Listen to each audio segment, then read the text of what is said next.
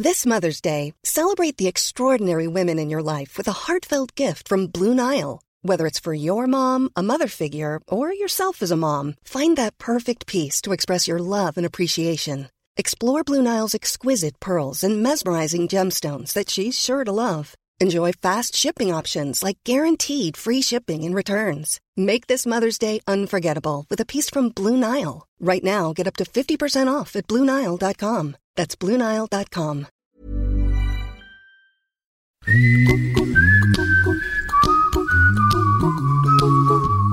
Strävan efter lycka är universell och jagas av oss alla, oavsett kön, ålder, kultur eller bakgrund.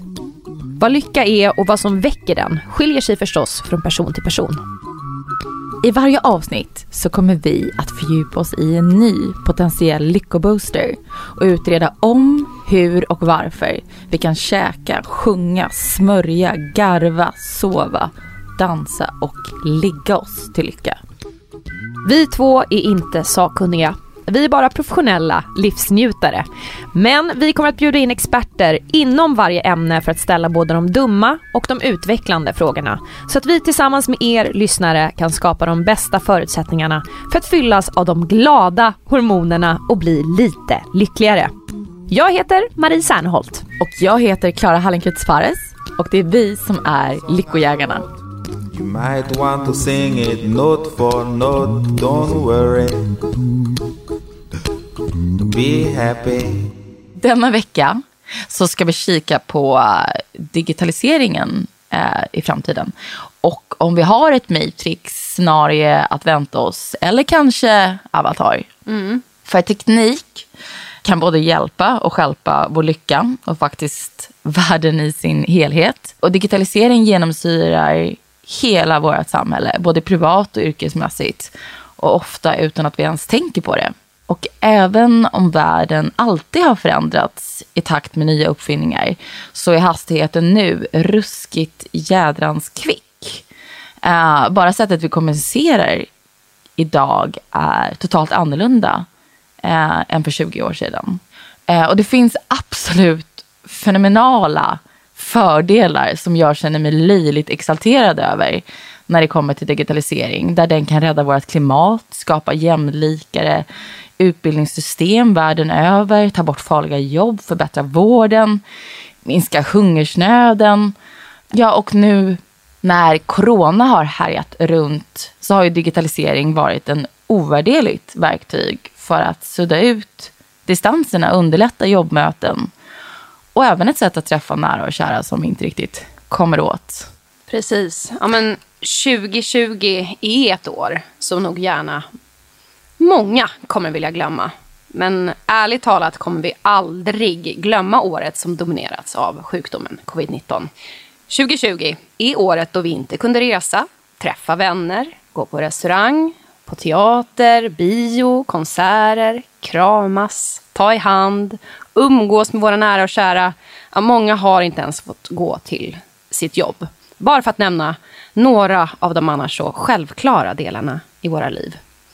Teams, Zoom, Google Meet, House Party är digitala tjänster som vi inte hade hört talas om när vi stod och skålade in nyåret för ett år sedan. Men nu har de här digitala hjälpmedlen ersatt det fysiska mötet och blivit det nya sättet att ta möten och träffas.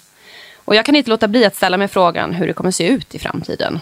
Kommer vi fortsätta att ses via en skärm, även när man inte behöver oroa sig för smitta? Men digitalisering, det har ju också en mörk baksida. Verkligen. Och med fel intentioner så kan vi ligga riktigt risigt till. Det är ju inte riktigt ett val om världen ska digitaliseras, utan valet eller ansvaret ligger mer på om det ska gynna oss eller inte. Och det har ju våran gäst stenkoll på. Och med henne ska vi också utforska då ifall vi har ett Matrix eller Avatar-scenario som vi kan vänta oss. Det känns ju helt overkligt om det skulle vara så. Men alltså, jag vet inte, det är också spännande hur långt ligger sci-fi-filmer ifrån verkligheten. Men jag kommer ihåg när man tittade på filmer för så här 15 år sedan och det skulle vara så här framtiden, så här, år 2020 eller liksom, vi är ju där nu.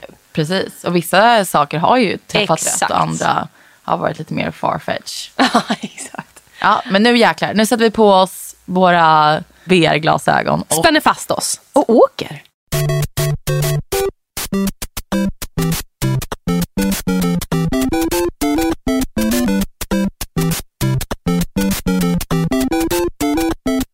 Nu har det blivit dags för veckans gäst. Hon är hjärnforskare, läkare, fysiolog, föreläsare, författare till en väldans massa böcker. Bland annat en bok som heter Digital Tsunami. Hon är Katarina Gospic. Woho! Woho! Välkommen! Välkommen! Tack så hemskt mycket. Alltså, vi har precis blivit tagna av dig på en fantastisk resa. Vi har mötts som avatars med VR-glasögon och du har tagit oss till skogen. Du har tagit oss till Hawaii. Yes. Så generöst. Ja, men varsågod. Så härligt att få åka på en liten resa. Det var ett tag sedan. Ja. Precis. Men det här var då veckans experiment. Och det var ju super spännande och häftigt. Vad härligt. Verkligen. Slippa att träffas i kött och blod och bara liksom bara avatars istället. Ja. För de som faktiskt aldrig hört talas om VR-glasögon. Kan du inte berätta vad det är? Ja, men precis. Det ser ut som ett cyklop och när man sätter på sig det så kommer man in i en så kallad virtuell värld. Så att det är som att uppleva den riktiga världen fast det är digitalt. Så att man kan titta upp, ner, höger, vänster och det känns som att man är på den platsen som man har avbildat genom foto eller film. Väldigt verkligt, måste jag ju säga. Att det kändes. Och vackert som 17. Alltså, att från att se liksom en helt otrolig stjärnehimmel och sen så plötsligt så sitter man här i studion. Det är ju lite... Ta mig tillbaka. Exakt. Nej, men, min sambo skaffade såna här VR-glasögon bara för några veckor sedan. Och jag har inte haft så stor koll på vad det där är för någonting. Jag kopplar det mest typ till dataspel på något vis. Men vad betyder de här glasögonen för dig i din värld som du rör i? Nej, men det betyder möten framförallt. Det är ett sätt att mötas och att ta del av en miljö. Så att det ni fick prova, det var min meditationsapp där man kan andas, ta det lugnt. Nu var det ju bara vi som träffades, men man kan lyssna på härlig musik och slappna av och så. Det är en quick fix när man inte har tid att åka till Hawaii men ändå behöver lite natur och lite ljus och ta det lugnt helt enkelt. Men sen så kan man också besöka till exempel byggnader. Så att låt oss säga att du skulle jobba på ett byggprojekt i Thailand men du kan inte resa.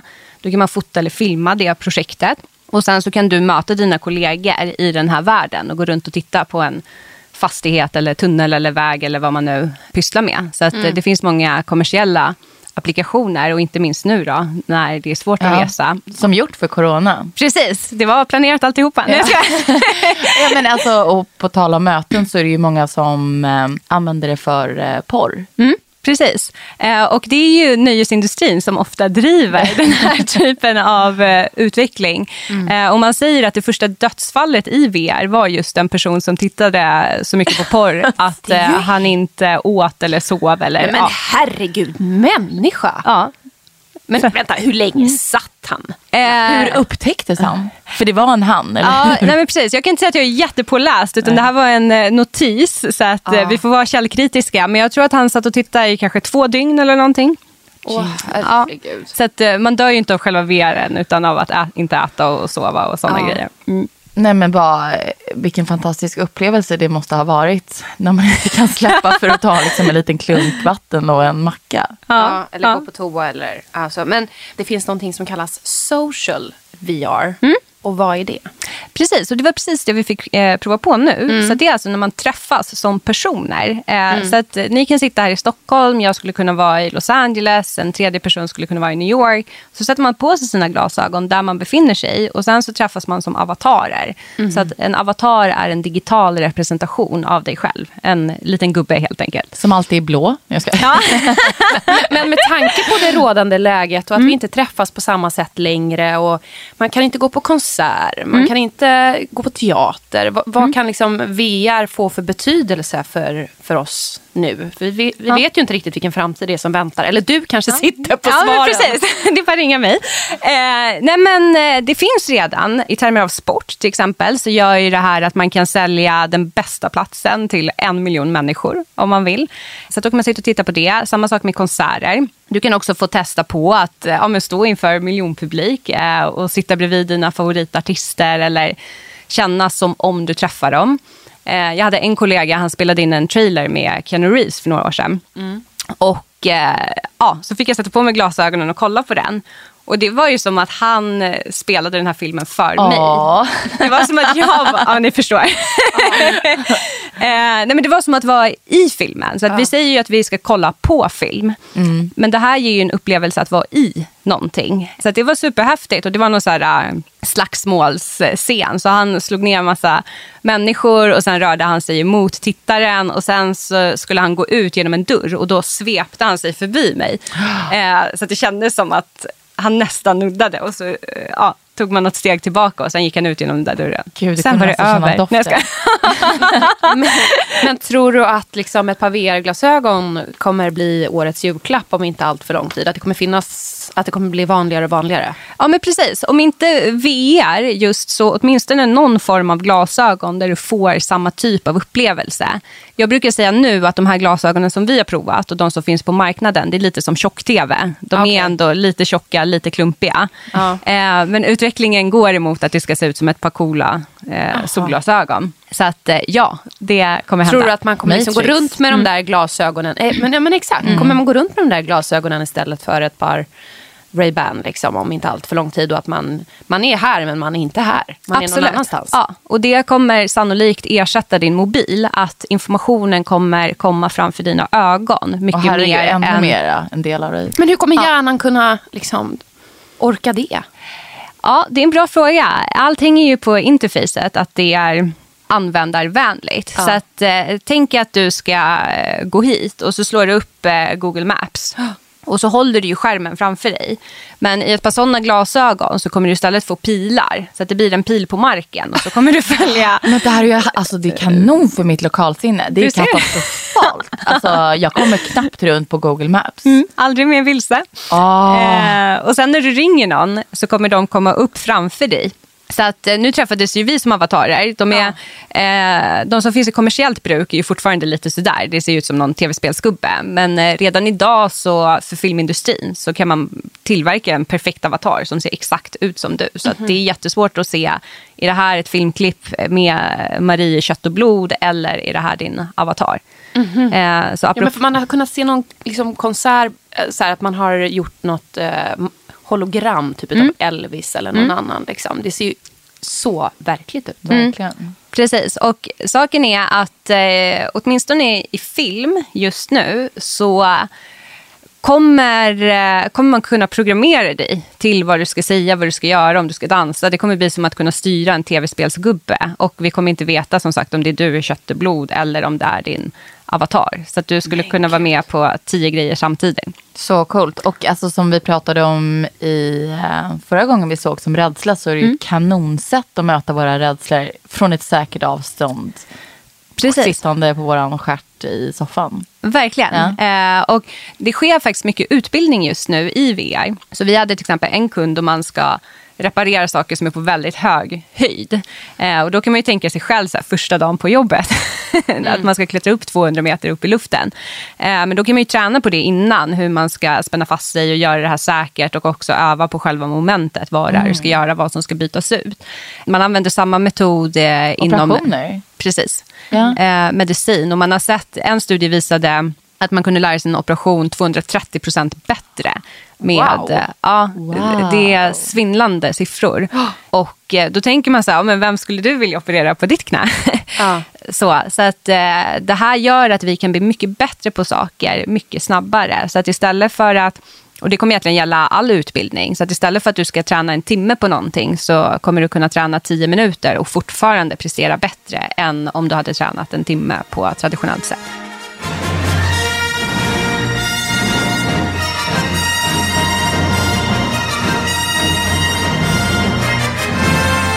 Du pratar mycket om i din bok att man ska använda tekniken medvetet och med intuition. Och du pratar också om bra och dåliga digitala kalorier. Så att om man tänker på vad är en bra och dålig kalori, så tror jag att vi alla vet det innerst inne. Att som att träffas som avatarer till exempel och träna på någonting för att du ska utbilda dig eller bli bättre. Eller låt oss säga att du hade scenskräck när du jobbar som artist. Då hade det ju varit perfekt att sätta på dig ett par glasögon och få se hela scenen, hur den ser ut innan du landar i Los Angeles eller vart det nu var. Och det skulle ju spara dig jättemycket tid. Och du skulle ha mycket bättre koll, vara mer förberedd. Och sen kunde man satt 1 miljon publik där och så hade du kunnat känna på det. Och sen när du väl kommer till den här platsen så ser det exakt likadant ut och du har redan tränat och mött dina rädslor, men på ett säkrare sätt då, så att du kan ramla på en tjock madrass om det blir läskigt. Och det är ju så hjärnan funkar också, att ju mer vi gör någonting och ju mer vi utsätter oss, desto mindre läskigt blir det ju i skarpt läge. Så att det kommer i stort sett inom alla branscher och det är ju bra digitala kalorier. Samtidigt som vi alla vet att vi ibland ska kolla på klockan på mobilen och sen så scrollar man på Instagram i 30 minuter och så var de minuterna borta. Och det är ju inte lika bra helt enkelt. Så att försöka tänka så här, vad är bra, vad ger mig någonting, istället för att tiden bara försvinner till saker som vi kanske egentligen inte vill lägga tid på. Ja, för just sociala medier får ju alltså mycket kritik att vara då dåliga digitala kalorier. Men det är också ett fantastiskt sätt att nå ut med information, både när det kommer till bredd och hastighet. Och det skapar gemenskap och det finns helt magiska exempel där delning av lycka och olycka har gett en ofantligt socialt stöd till personer som är ensamma. Och man kan liksom connecta med folk från världens alla hörn som man inte skulle ha träffat annars. Men det finns ju också fasansfulla nackdelar. Och precis som i IRL så borde man ju påminna sig om att man har ett ansvar att inte döma andra, eftersom vi aldrig sitter på hela kunskapen. Men den här anonymiteten skapar ju otroligt mycket hat. Och sociala medier ger också en ganska skev bild av verkligheten. Och det är också ett verktyg som är skapat för att vi ska bli beroende. Och den mörkaste delen av allt kanske är att det påverkar mest unga. Det känns ju som att det är ett fantastiskt verktyg, men att den är skapat totalt oansvarigt med alltså dålig intuition. Och eftersom digitalisering bara kommer att liksom bli större och större, kommer kraven på företagen ändras, att det blir liksom ett mera ordentligare regelverk vad intuitionen är. Det korta svaret är ja. På mitt långa fråga. Nej, men det är jätteviktigt det du säger. Och jag tycker man kan alltid tänka att det finns två sidor av myntet. Och när det gäller teknik så är det inte tekniken i sig som är dålig. Utan det är ju vi människor som väljer att vara onda eller hatiska. På samma sätt som vi kan välja att vara positiva. Ja. Och så. Och detsamma gäller ju med sociala medier också, som du säger. Att det finns jättebra exempel. Och det är ju där vi ska lägga energin. Att hitta stöd istället för att känna sig väldigt förgjord. Och att man aldrig kommer kunna uppnå vissa saker som visas på nätet. Sen skulle jag också säga att den digitala utveckling som har skett, det har ju varit lite vilda västern. Vi har inte varit så medvetna, kanske inte så himla intresserade heller i vad som händer i backend, liksom, bakom allting. Utan det har bara hänt och sen har vi konsumerat det här utan att tänka. Men som du säger, om man tar exemplet med sociala medier, det är ju verkligen programmerat för att du hela tiden ska komma tillbaka. Och man säger ju att om en produkt är gratis så är det du som är produkten. Och att det vi betalar med, det är ju med vår uppmärksamhet framför allt. Ett bra exempel är Instagram. Så att om du får 100 likes för någonting, då kommer inte de 100 likes skjutsas ut vid en tidpunkt fastän att de alla har kommit in exakt samma klockslag. Utan först kommer det skjutsas ut 10. Och sen det är väl kommer för att du ska få den här skjutsen utav liksom belöning i huvudet. Alltså, precis. Det är helt sjukt hur genomtänkt vissa saker är. Alltså. Precis, så då ger de dig först 10 och så tittar du och bara, wow, 10 likes liksom. Och så sätter det igång din belöningsstruktur så känns det jättebra. Och sen lägger man under mobilen, kollar igen så har det inte kommit någonting. Nej. Fast det kanske egentligen har kommit något, men de har inte släppt fram det till dig. Och sen kollar du igen och då har det kommit 10 till. Och så är det med i samma skjuts och så fortsätter du. Och så håller de på sådär. Och det du betalar med då, det är ju att du betalar med din tid och att du sitter och scrollar ännu mer. Ja, men exakt, den här scrollnings... Infinite scroll. Exakt! Det är ju så här evighetsschrollande. Det finns ju inget slut på det. Nej. Man säger att vi i världen scrollar bort 200 000 livstider om dagen. Vad säger du? På grund av att vi bara sitter så här... Träningsvärk i fingret. Det är ju hemskt. Jag har slutat kolla på stories helt och hållet för att slippa i alla fall de intrycken, så att jag begränsar det på det sättet. Och det är skönt. Ja, nej men precis. Och nu börjar det komma olika typer av mekanismer. Så att på Instagram nu så står det ju att typ du har sett alla dina inlägg eller någonting, kan det ju stå. Men sen så fuskar de ju lite i alla fall, för att sen kommer det ju upp suggested post. Även om du har sett alla posts från dina vänner, så försöker de ändå lägga till så att man ska fortsätta. Sen apropå det här med reglering, så har ju Apple nu föreslagit att de vill ta bort allt spioneri på en, i termer av att man kollar all din data, vilka sidor är du inne på, hur kan jag rikta reklam mot dig och så, att det ska finnas en knapp som gör att man säger så här, nej men jag vill inte ha den typen av spårning på mig. Kommer den knappen vara så här superväl dold, så att man så här, för oftast liksom när det kommer upp någonting på skärmen så här, att acceptera alla cookies eller något, man trycker ju oftast liksom bara för att ta sig igenom och ta sig fram till dit man vill, så att man har ju egentligen inte så stor koll på vad det är man tackar ja till. Precis så. Och angående den knappen så vet jag inte, men det har väckt väldigt starka reaktioner, just för att de andra sociala medierna lever ju på att Apple i sitt iOS har den här typen av tracking-system, för att det är ju så de samlar data och sen riktar reklam mot dig som sen då leder till köp och så vidare. Så att det är ju allt det här som har varit den vilda västern som vi inte riktigt tänker på. Samma sak med Pokémon Go. Det blev ett väldigt bra exempel på att helt plötsligt kan då styra dina steg ute i riktiga livet, medan du tror att du köper ett spel till ditt barn som bara ska springa runt och leka. Alltså till ditt barn. Jag tror att jag var mest hooked av... Du var väldigt hooked. Jag var fruktansvärt. Jag föll för den. Precis. Ja, men alltså våran hjärna, den ser ju likadan ut idag som för 40 000 år sedan. Men världen ser ju totalt annorlunda ut. Kommer våran liksom hjärna kunna anpassa sig efter den här framtiden? Och vad blir det för liksom utmaningar? Precis. Både ja och nej. Nej i bemärkelsen att vi just nu har alla de här problemen som vi har idag, som ni också har beskrivit. Ja i bemärkelsen att alla de här systemen håller ju nu på att bli mycket enklare, så att du ska få ett enkelt beslutsunderlag. Så även om det pågår massor med avancerade beräkningar i det dolda som du inte ser, så ska man ändå presentera ja, nej, höger, vänster till användaren, och på så sätt så kan vi bli mer hjälpta. Och om man också fastnar i någonting, och det börjar ju också komma nu med så här skärmtid och hur mycket du har använt din mobil, och du kan sätta en timer på vissa appar och så vidare. Så att det syftar ju till att hjälpa oss, men tekniken går emot att saker ska bli mycket mer passivt och att saker ska ske mycket mer automatiskt, så att du inte ska behöva lägga någon tankekraft på någonting, utan att det bara ska anpassa sig efter dig.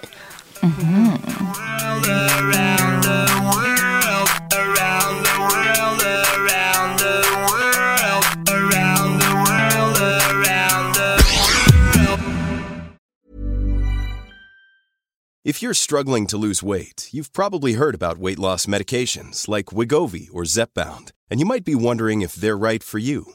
Meet PlushCare, a leading telehealth provider with doctors who are there for you day and night to partner with you in your weight loss journey. If you qualify, they can safely prescribe you medication from the comfort of your own home.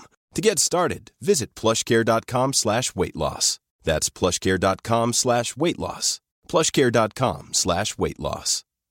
Quality sleep is essential. That's why the Sleep Number Smart Bed is designed for your ever-evolving sleep needs. Need a bed that's firmer or softer on either side? Helps you sleep at a comfortable temperature? Sleep Number Smart Beds let you individualize your comfort, so you sleep better together. JD Power ranks Sleep Number #1 in customer satisfaction with mattresses purchased in-store. And now save 40% on the Sleep Number Limited Edition Smart Bed for a limited time.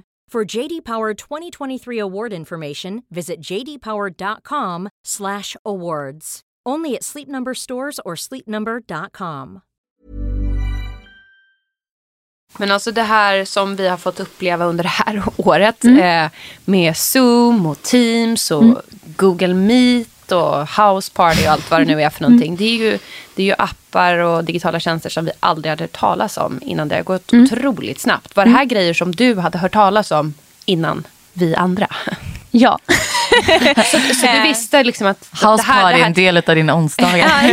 Men att det här skulle komma, liksom, att det här väntade. Fast det skedde ju otroligt snabbt. Då. Absolut. Alltså, om man bara tar de här avatarerna som ni har fått prova nu. Det har jag hållit på med i 4 år ungefär.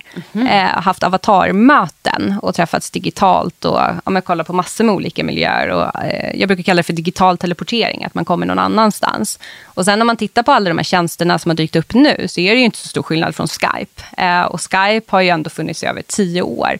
Så att jag har jobbat på det sättet väldigt länge. Jag skulle säga att mitt liv har inte förändrats på det sättet så mycket av corona. För att jag har haft människor globalt som jag har jobbat med. Vi har ofta ringt in på det sättet. Och sen så kommer det egentligen bara ett nytt namn. Men man träffas ju fortfarande digitalt och det är en tjänst där man kan se varandra och prata. Så att det har egentligen funnits väldigt länge.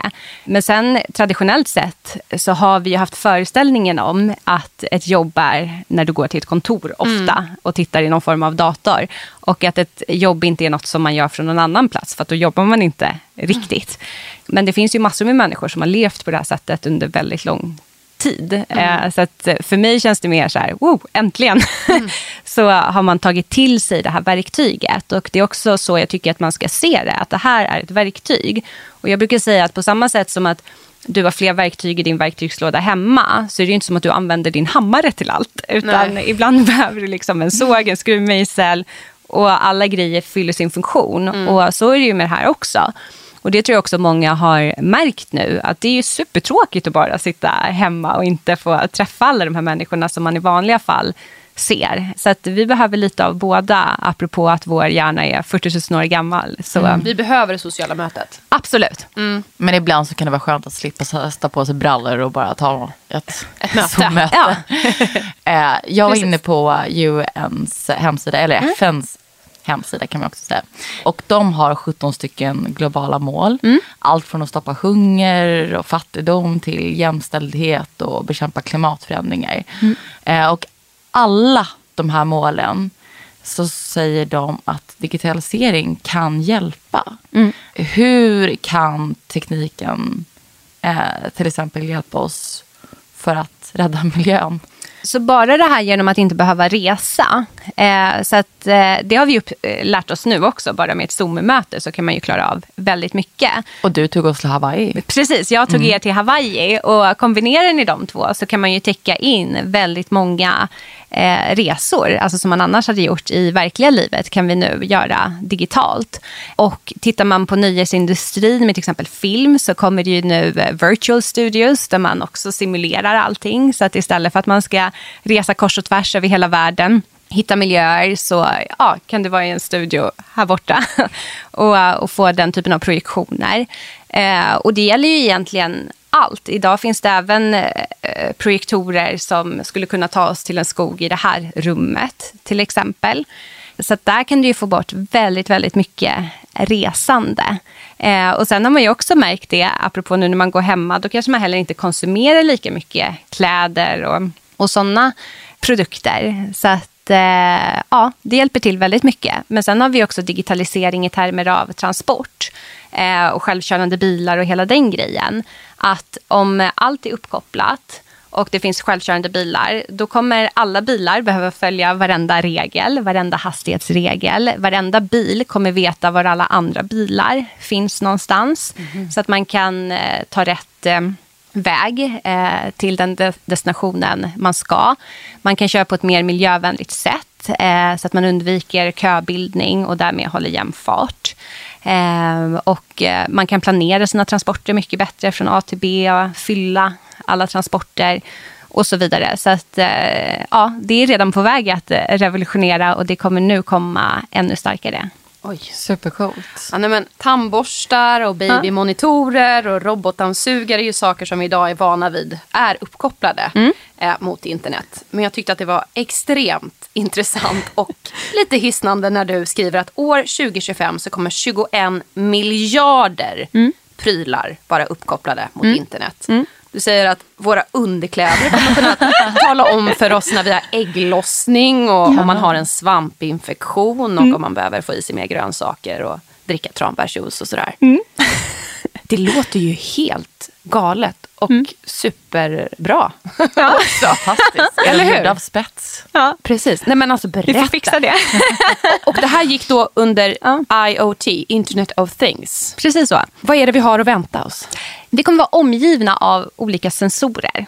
Och egentligen är det lite så våra kroppar fungerar också. I din kropp finns sensorer som säger hur snabbt ditt hjärta slår, hur stretchat det är, hur uttända dina lungor är, vad du har för liksom andningsfrekvens, om du är sur eller basisk, har du mycket salt, lite salt. Alla såna grejer har vi ju sensorer till i kroppen. Och så fort någonting rubbas så ska din kropp återställa den balansen.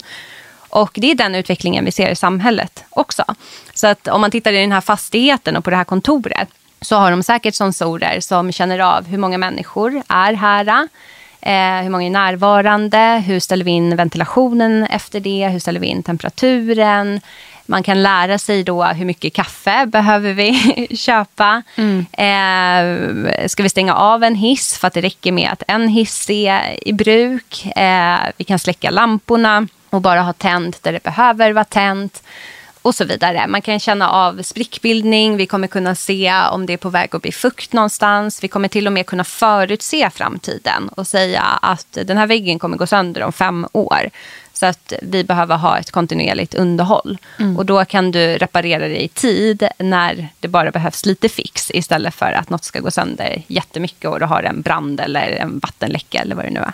Alltså, jag har tappat bort min mobil otaliga gånger. Jag sitter utan tvekan på rekordet runt om i världen. Jag är nog beredd att skriva under på det. Tackar. Det är en skill faktiskt du har. Jag bär den med stolthet, eller faktiskt inte alls.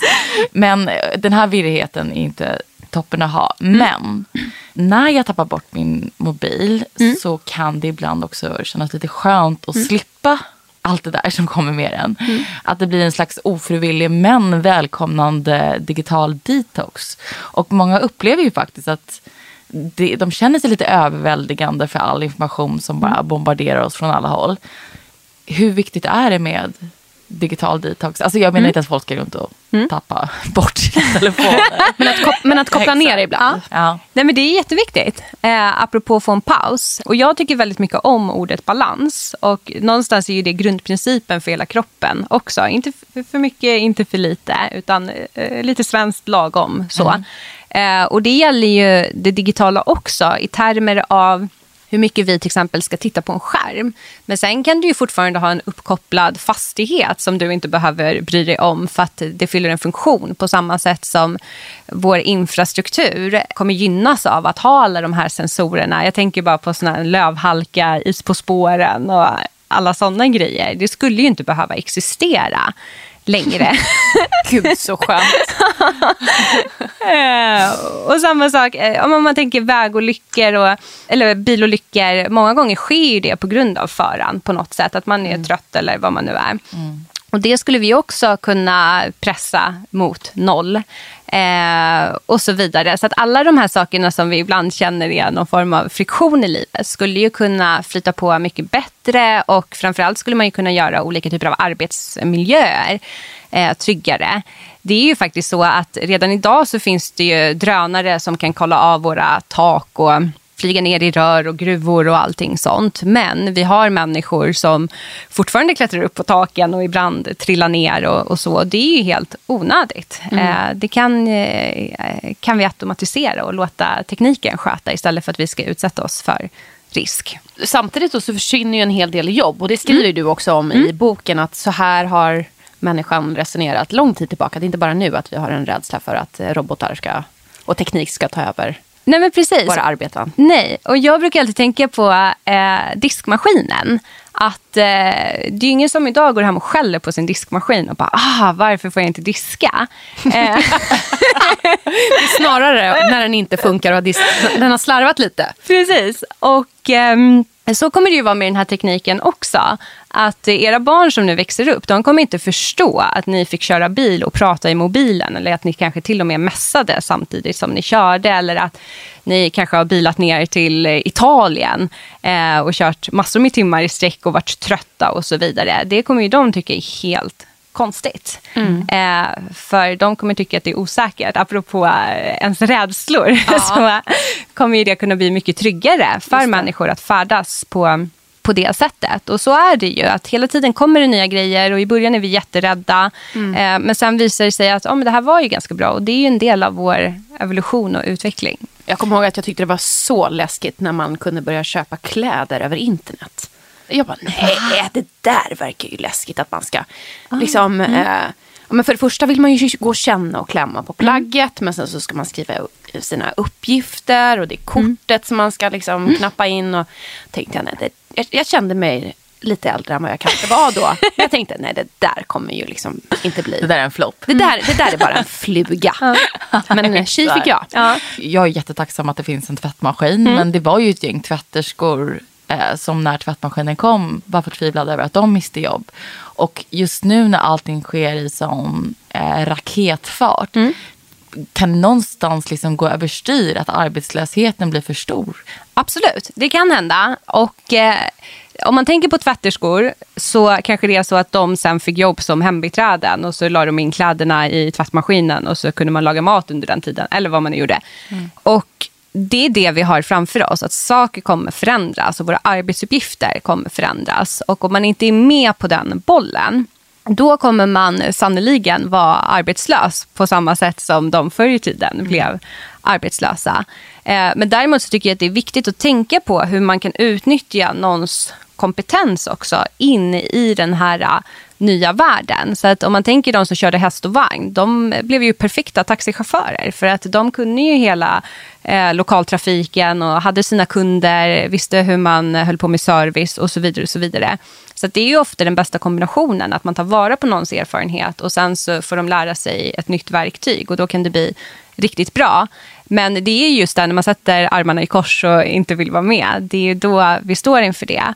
Sen om man tittar globalt sett, och det är här jag tycker det är viktigt att förstå att det finns två sidor av myntet och vi kan ju faktiskt välja själva hur vi vill driva den här utvecklingen. Det kan ju vara så att den andelen människor som äger världen känner så här, nej men det är vi som ska kapitalisera på det här, det är vi som har råd att investera i de här grejerna. Så att då kommer ju de få hela kakan av det, medan en stor del kommer kunna stå utanför arbetsmarknaden och framförallt i länder där det kostar att utbilda sig och så vidare och man kanske inte har a-kassa och det är inte lika bra som vi har i Sverige helt enkelt. Medan om man å andra sidan då tränar de här människorna till att lära sig nya grejer och som vi har pratat om, AR och VR kan göra att du lär dig saker mycket snabbare och når en expertis mycket snabbare, då skulle man ju kunna skjutsa ut dem i nya typer av jobb.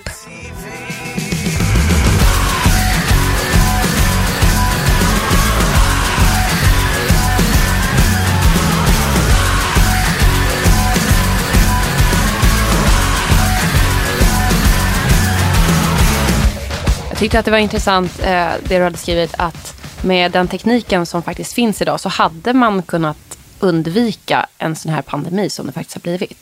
Kan du inte berätta? Jo men precis. Så jag har till exempel en kollega som har utvecklat en kamera som man kan sätta upp och så kan man på distans se vad har du för syresättning, svettas du, vad har du för temperatur, vad har du för handrörelser, hostar du, snyter du dig, har du röda ögon, hur går det som att du liksom har ont eller så vidare. Så att det här kan man se på distans, man kan se det i crowds, så du skulle kunna sätta upp det utanför en arena eller en konsert eller sådana saker.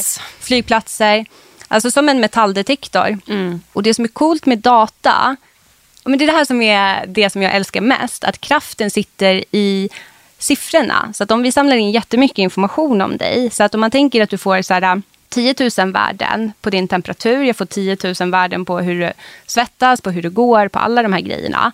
Då är ju det som att du har gått, hur ska jag säga, till en läkare och så har de tagit tempen på dig 10 000 gånger. Och bara, Marie, 36,7, 36,6, 36,7. Och har du 10 000 värden, då kan du ju nöja dig med så här, okej, men du har säkert 36,7. Liksom. Vi kan lita på det. Nej. Och om man då gör så med alla de här grejerna så blir det ju då väldigt säkert att nej, men du verkar inte ha en temperatur, du har en bra syresättning. Vi ser inte att du liksom hostar eller nyser eller någonting sånt. Du verkar gå helt normalt, du visar ingen indikation på smärta eller liksom så vidare. Då kan man ju lita på det för din person. Men sen om det då har passerat 1 miljon människor på världens flygplatser just idag, då har vi ju samlat den här datan från 1 miljon människor. Så lägger vi ihop det, så försöker man se mönster. Hur ser det här ut? Och om det är någonting som börjar avvika, då kan man ju sätta en alert på det. Så ser man så här, nej men nu ser vi de här symptomen. Så här är det väldigt mycket så här, temperatur på människor och de går konstigt, har låg syresättning, ser bleka ut och så vidare. Och sen kan man ju börja klustra och se att men nu sker det här i en del av världen. Och då kan du börja tracka hur de här människorna sen sprider sig. Så att om du då flög från Asien till Italien så får du ju i realtid medan vi pratar att nu finns det liksom 100 potentiellt sjuka där borta, nu har en landat där. Och då kan du ju få den här typen av mapping och stävja ett sånt här utbrott i tid på samma sätt som vi har en metalldetektor på en flygplats. Men känns det inte väldigt frustrerande att veta att de här grejerna finns? Jo. Alltså. Svar ja. Nej men, och att man inte använder det. Ja. Men vad exalterande att de faktiskt finns också och att i framtiden så kommer de användas. Vi hade Niklas Ekstedt här som gäst för ett tag sedan och han började prata om en smart toalett som i framtiden då kommer att kunna läsa av vår avföring.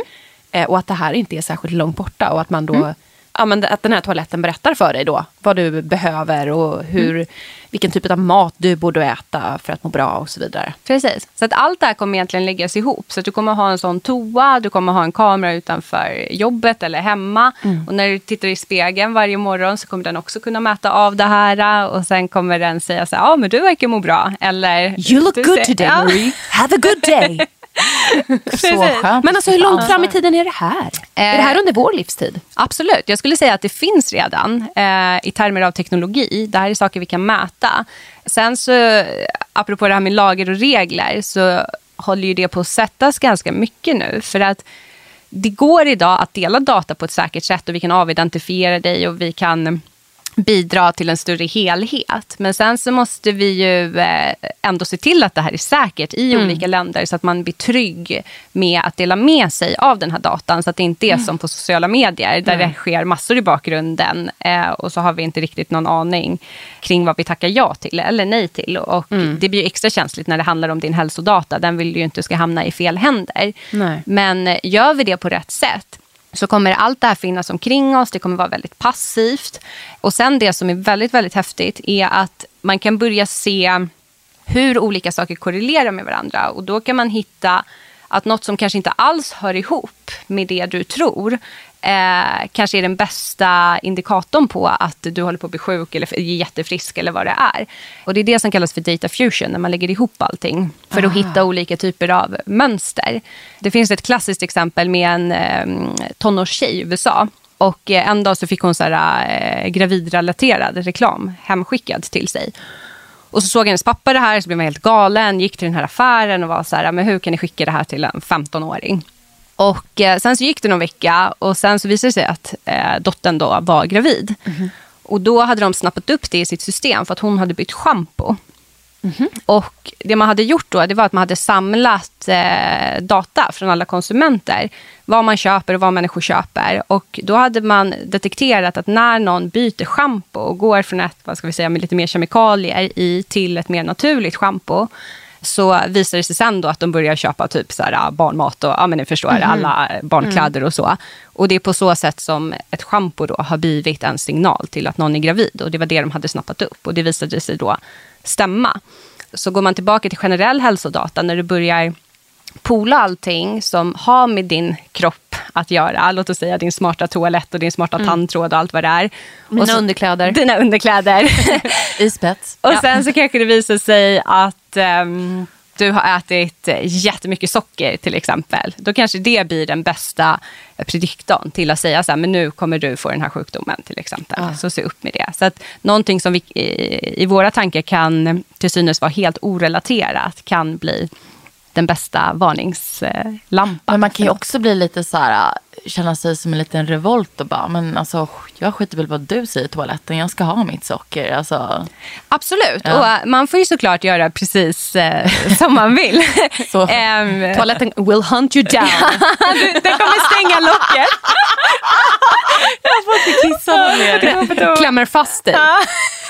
Sitter där. Suger ner. Ja. Det finns så mycket konstiga bilder i mitt huvud nu.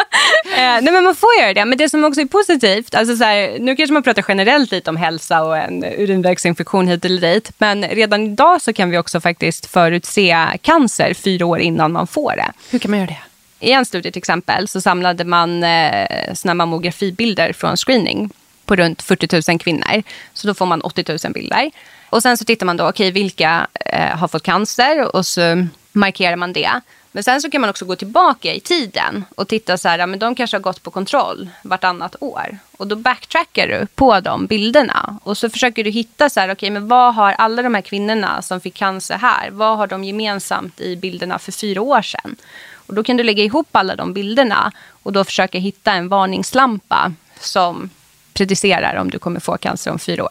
Så på så sätt så kan vi snappa upp saker i tid. Gud vad laddad man blir för framtiden. En annan grej som gör mig laddad för framtiden, det är att när jag gick i plugget så, eller jag har dyslexi och jag har ADD, och då fanns det inte så mycket verktyg som kunde underlätta det här. Men jag var en vrålplugghäst ändå, men det kanske var lite mer kämpigt än vad det hade behövt vara. Men nu när Siggy ska, han är 1 år. Det går snabbt. Ja. Du har höga krav på honom. Han ska börja. Han är ett sånt genibarn. Efter 2-årsdagen. Nej, men vad kan han och jag, som då ska vara en lite för engagerad morsa, vad kan vi vänta oss? Nej, men ni kan vänta er att barnen kommer lära sig mycket mer digitalt. Och återigen så ligger ju kraften i data. Så att låt oss säga att han ska lära sig språk. Och så matas han med olika uppgifter på datorn eller på telefonen. Och då kommer appen känna av så här, nej, men han har svårt med oregelbundna verb till exempel. Och då kommer den veta så här att okej, han har svårt med den här typen av ord, så att då måste vi presentera de här orden 15 gånger för honom för att han ska lära sig det. Wow. Alltså jag vill börja plugga igen.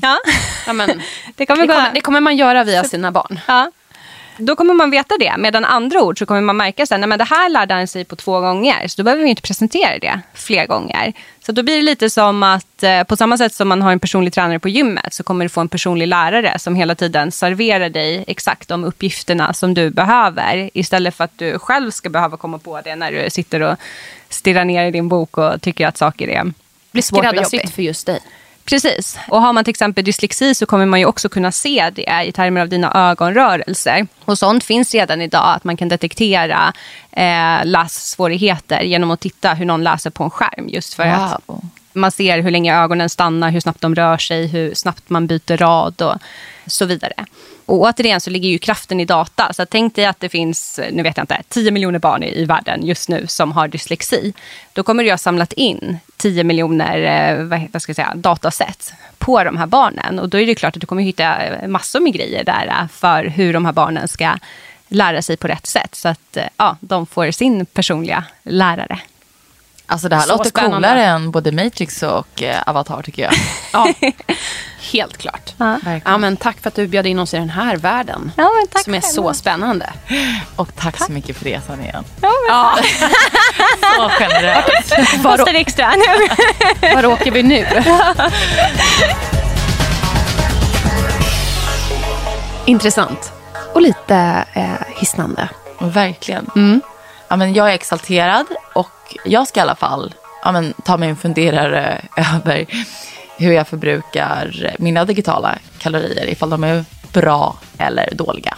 Samma här, och det vill vi ju uppmana er också att göra, att se över ert intag av digitala kalorier. Så det blir väl vår utmaning till er helt enkelt. Kanon. Ja, och är det så att ni kommer över ett par VR-glasögon från någon som har det, då måste ni testa. Så vad blir din gradering på dopaminskalan? Nej, men det här kan ju inte bli annat än en 10. Eller hur? En klar 10. Nej, men det var så ball. Så ball. Nästa vecka då ses vi, inte som avatars utan ni får ta oss som vi är. Ja, precis. Men vi hoppas att ni är med oss även då, och tills dess så får ni ha en lyckosam lyckojakt. Happy Hounds!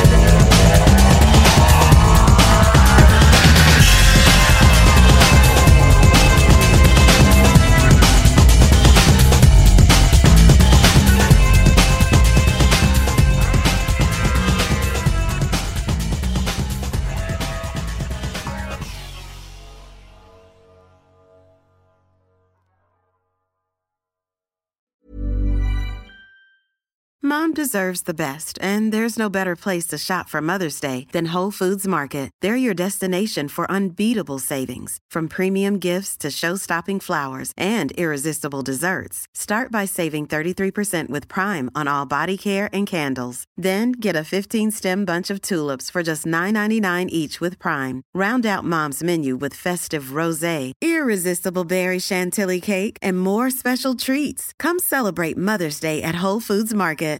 Flexibility is great. That's why there's yoga. Flexibility for your insurance coverage is great too. That's why there's United Healthcare Insurance Plans. Underwritten by Golden Rule Insurance Company, United Healthcare Insurance Plans offer flexible, budget-friendly coverage for medical, vision, dental, and more. One of these plans may be right for you if you're, say, between jobs, coming off your parents' plan, turning a side hustle into a full hustle, or even missed open enrollment. Want more flexibility? Find out more about United Healthcare Insurance Plans at uh1.com.